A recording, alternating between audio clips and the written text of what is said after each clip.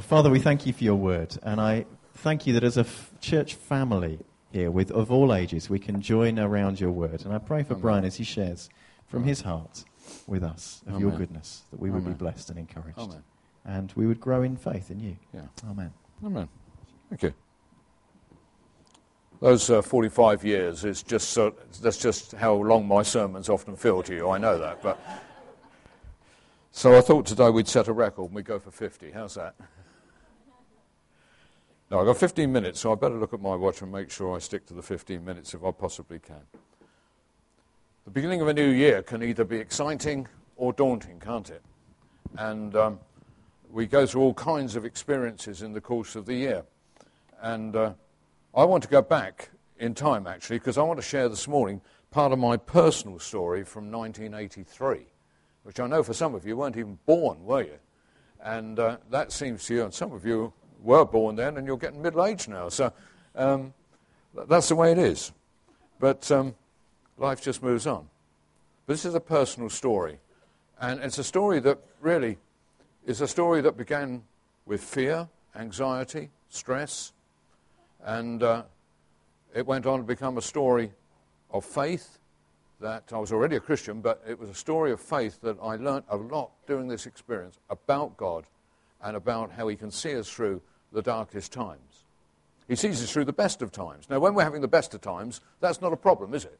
Because that is a time when actually, although we rejoice in God, perhaps we don't always feel that sense of need for him. But when you're in trouble, when you're in that dark place, as we were singing about earlier on, in that dark place, then that does, in fact, we pray better often when we're in trouble than when we're enjoying life, don't we?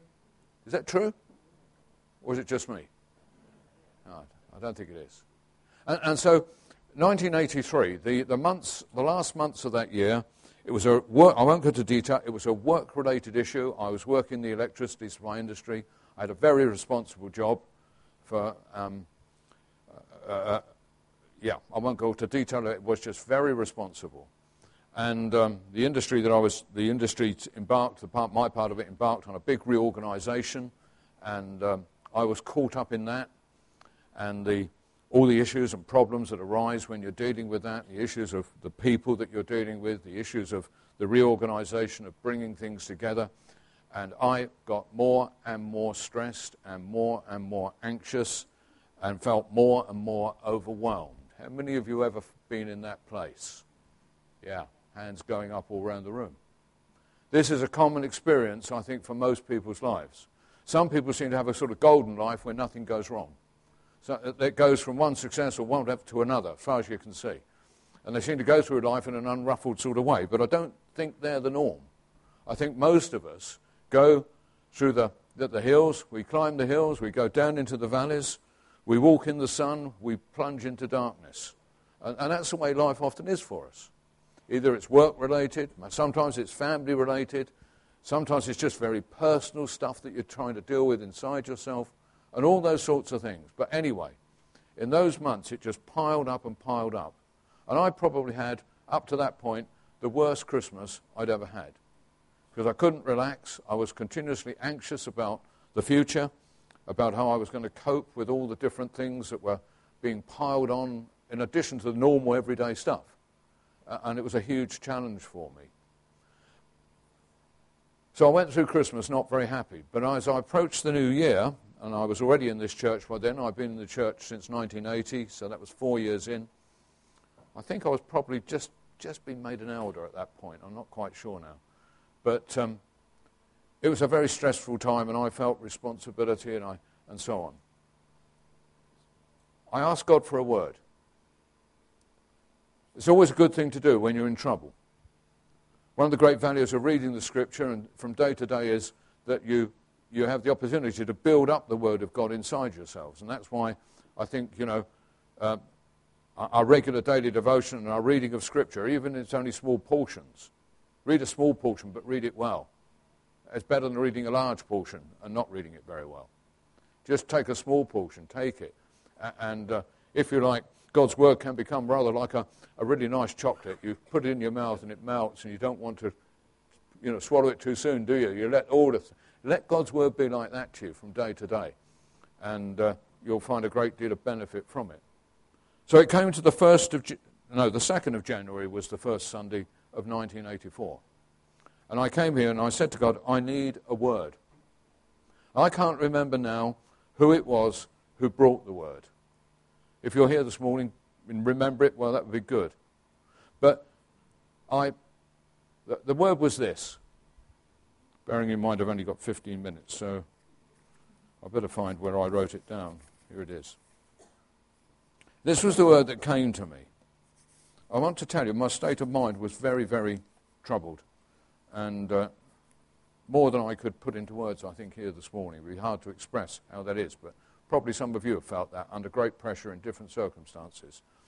And the sort of thing that when you wake up in the night and your mind starts going like an express train and you can't get back to sleep, that kind of thing. And so on that Sunday, this word was given by one means or another. It comes from Isaiah chapter 41, and it's verses 10 and verses 13 and 14.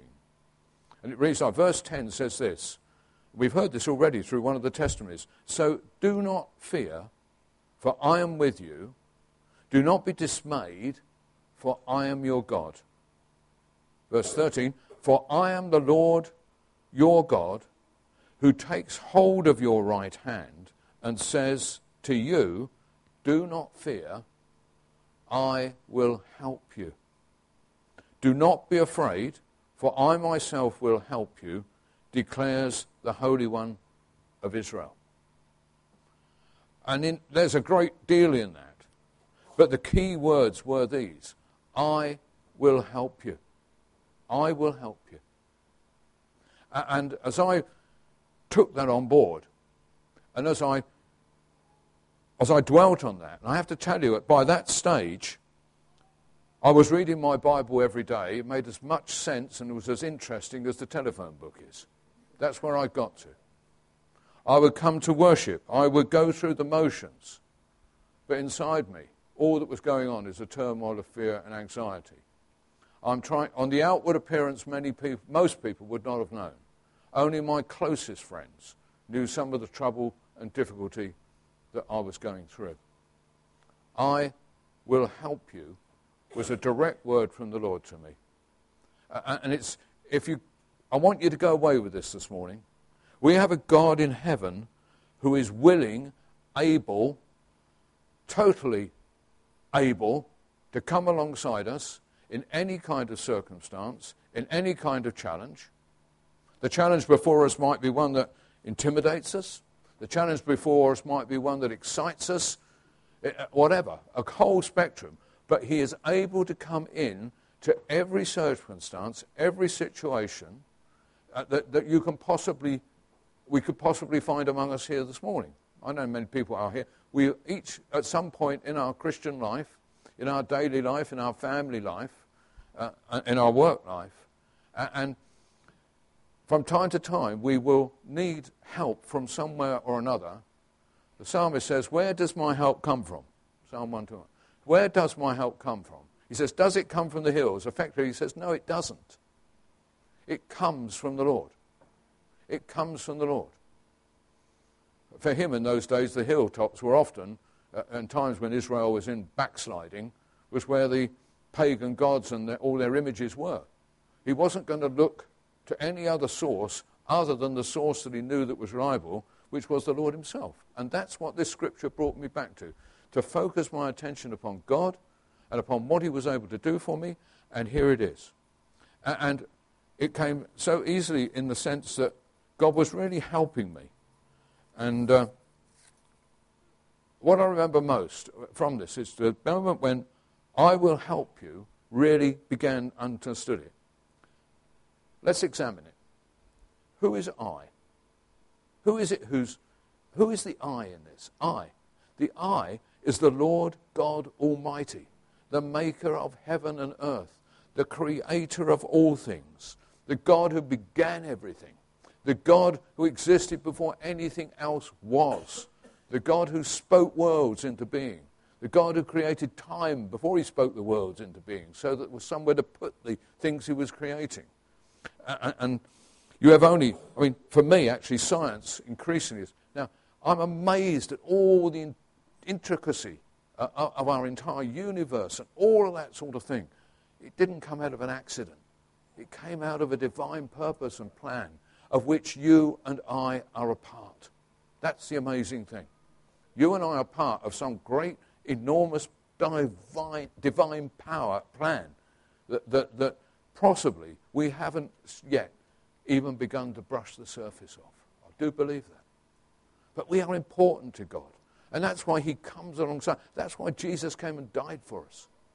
The God of saying to Stuart, the thing that's taken me during this December, this Advent period, is the God who came to us because we could not go to him. That's the miracle.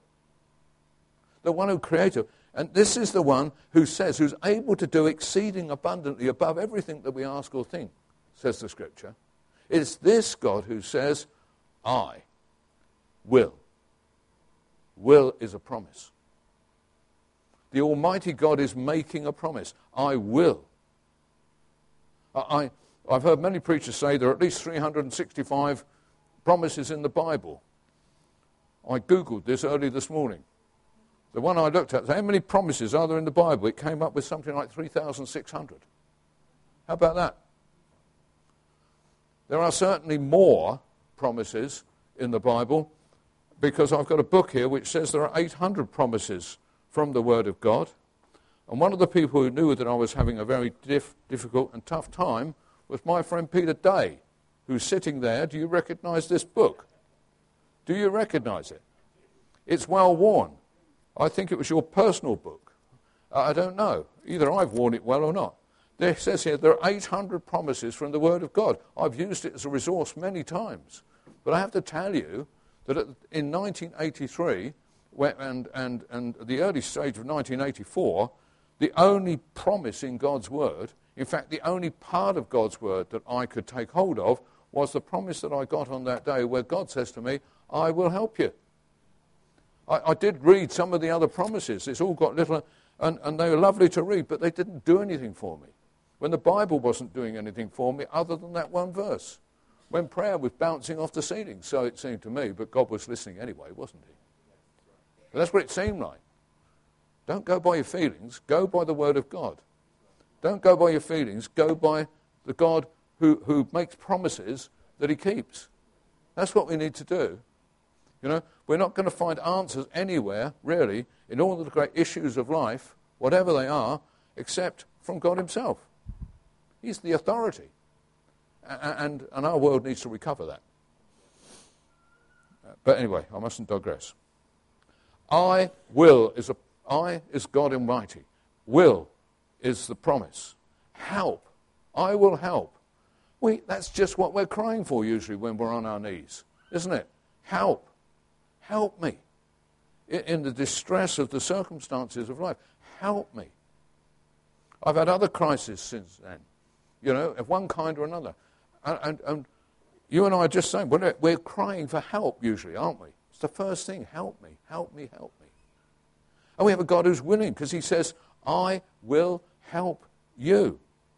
It gets very personal. It's not a general, it is a general promise, but actually, when God says it, he says it to each one of us individually. You know, I will help you, Andrew. That's what he says. I will, you know, I'll help you, Susan.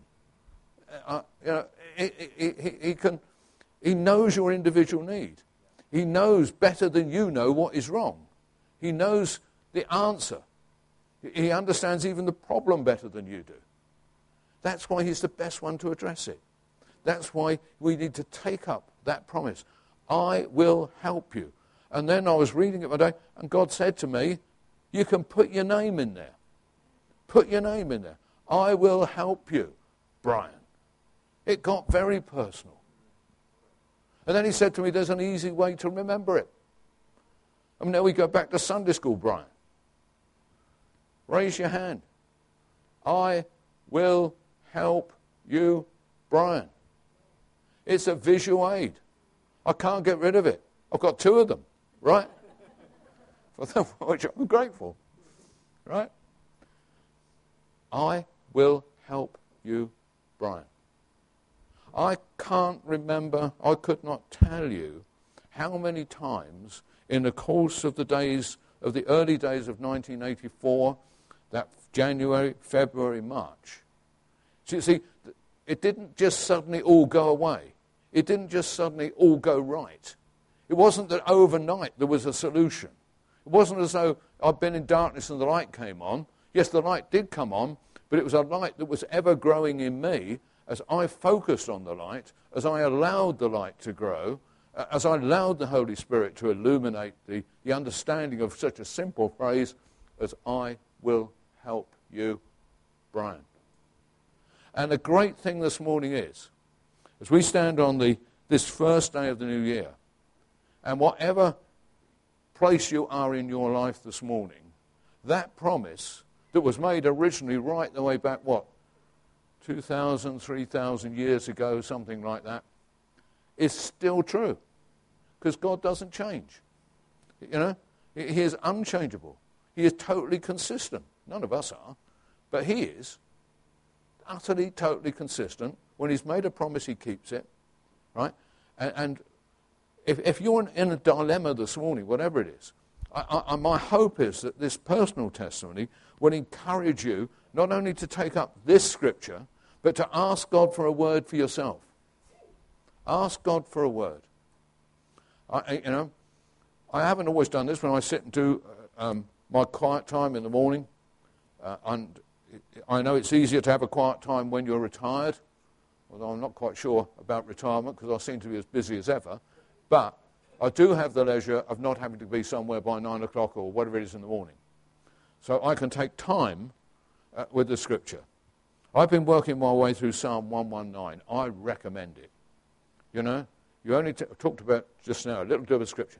Just it's in stanzas as it works its way through.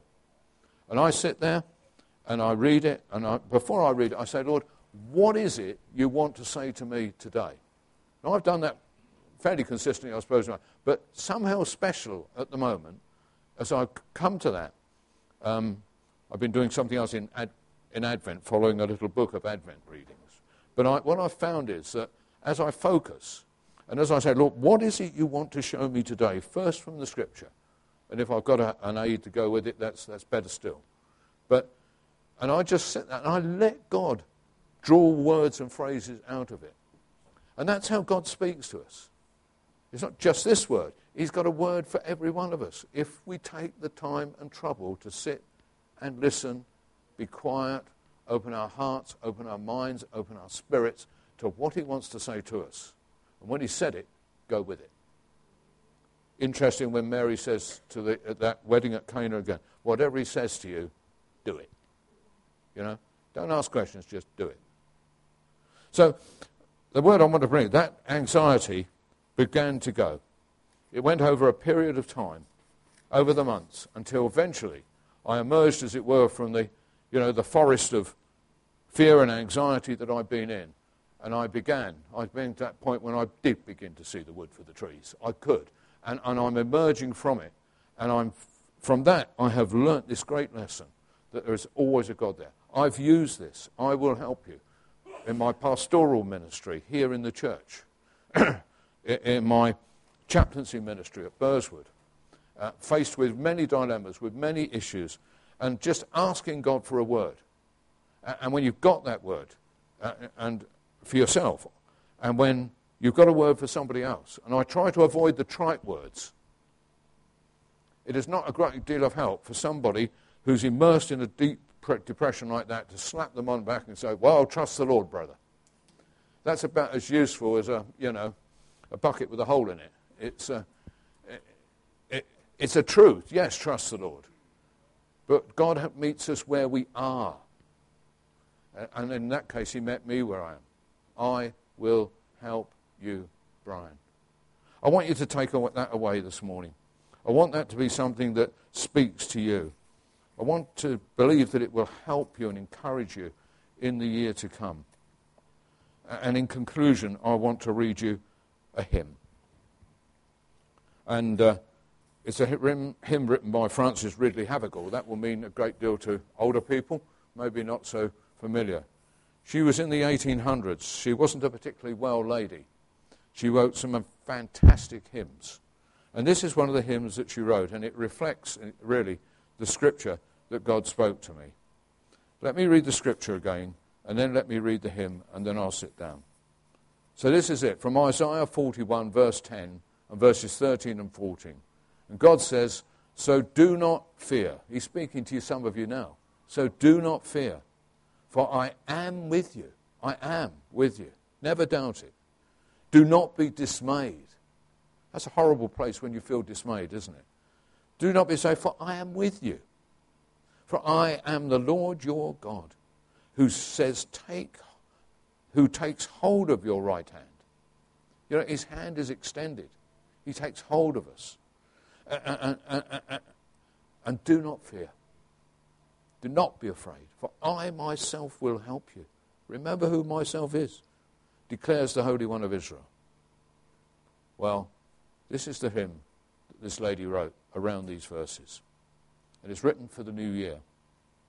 Standing at the portal of the opening year, words of comfort meet us, hushing every fear, spoken through the silence of our Father's voice, by our Father's voice, tender, strong, and faithful, making us rejoice. Onward then and fear not, children of the day, for his word shall never, never pass away. I, the Lord, am with thee. Be thou not afraid. I will help and strengthen. Be thou not dismayed. Yea, I will uphold thee with my own right hand. Thou art called and chosen in my sight to stand. For the year before us, oh, what rich supplies. For the poor and needy, living streams shall rise. For the sad and sinful shall his grace abound. For the faint and feeble, perfect strength be found. He will never fail us. He will not forsake. His eternal covenant he will never break. Resting on his promise, what have we to fear? God is all sufficient for the coming year. Onward then and fear not, children of the day, for his word shall never, never pass away. Amen.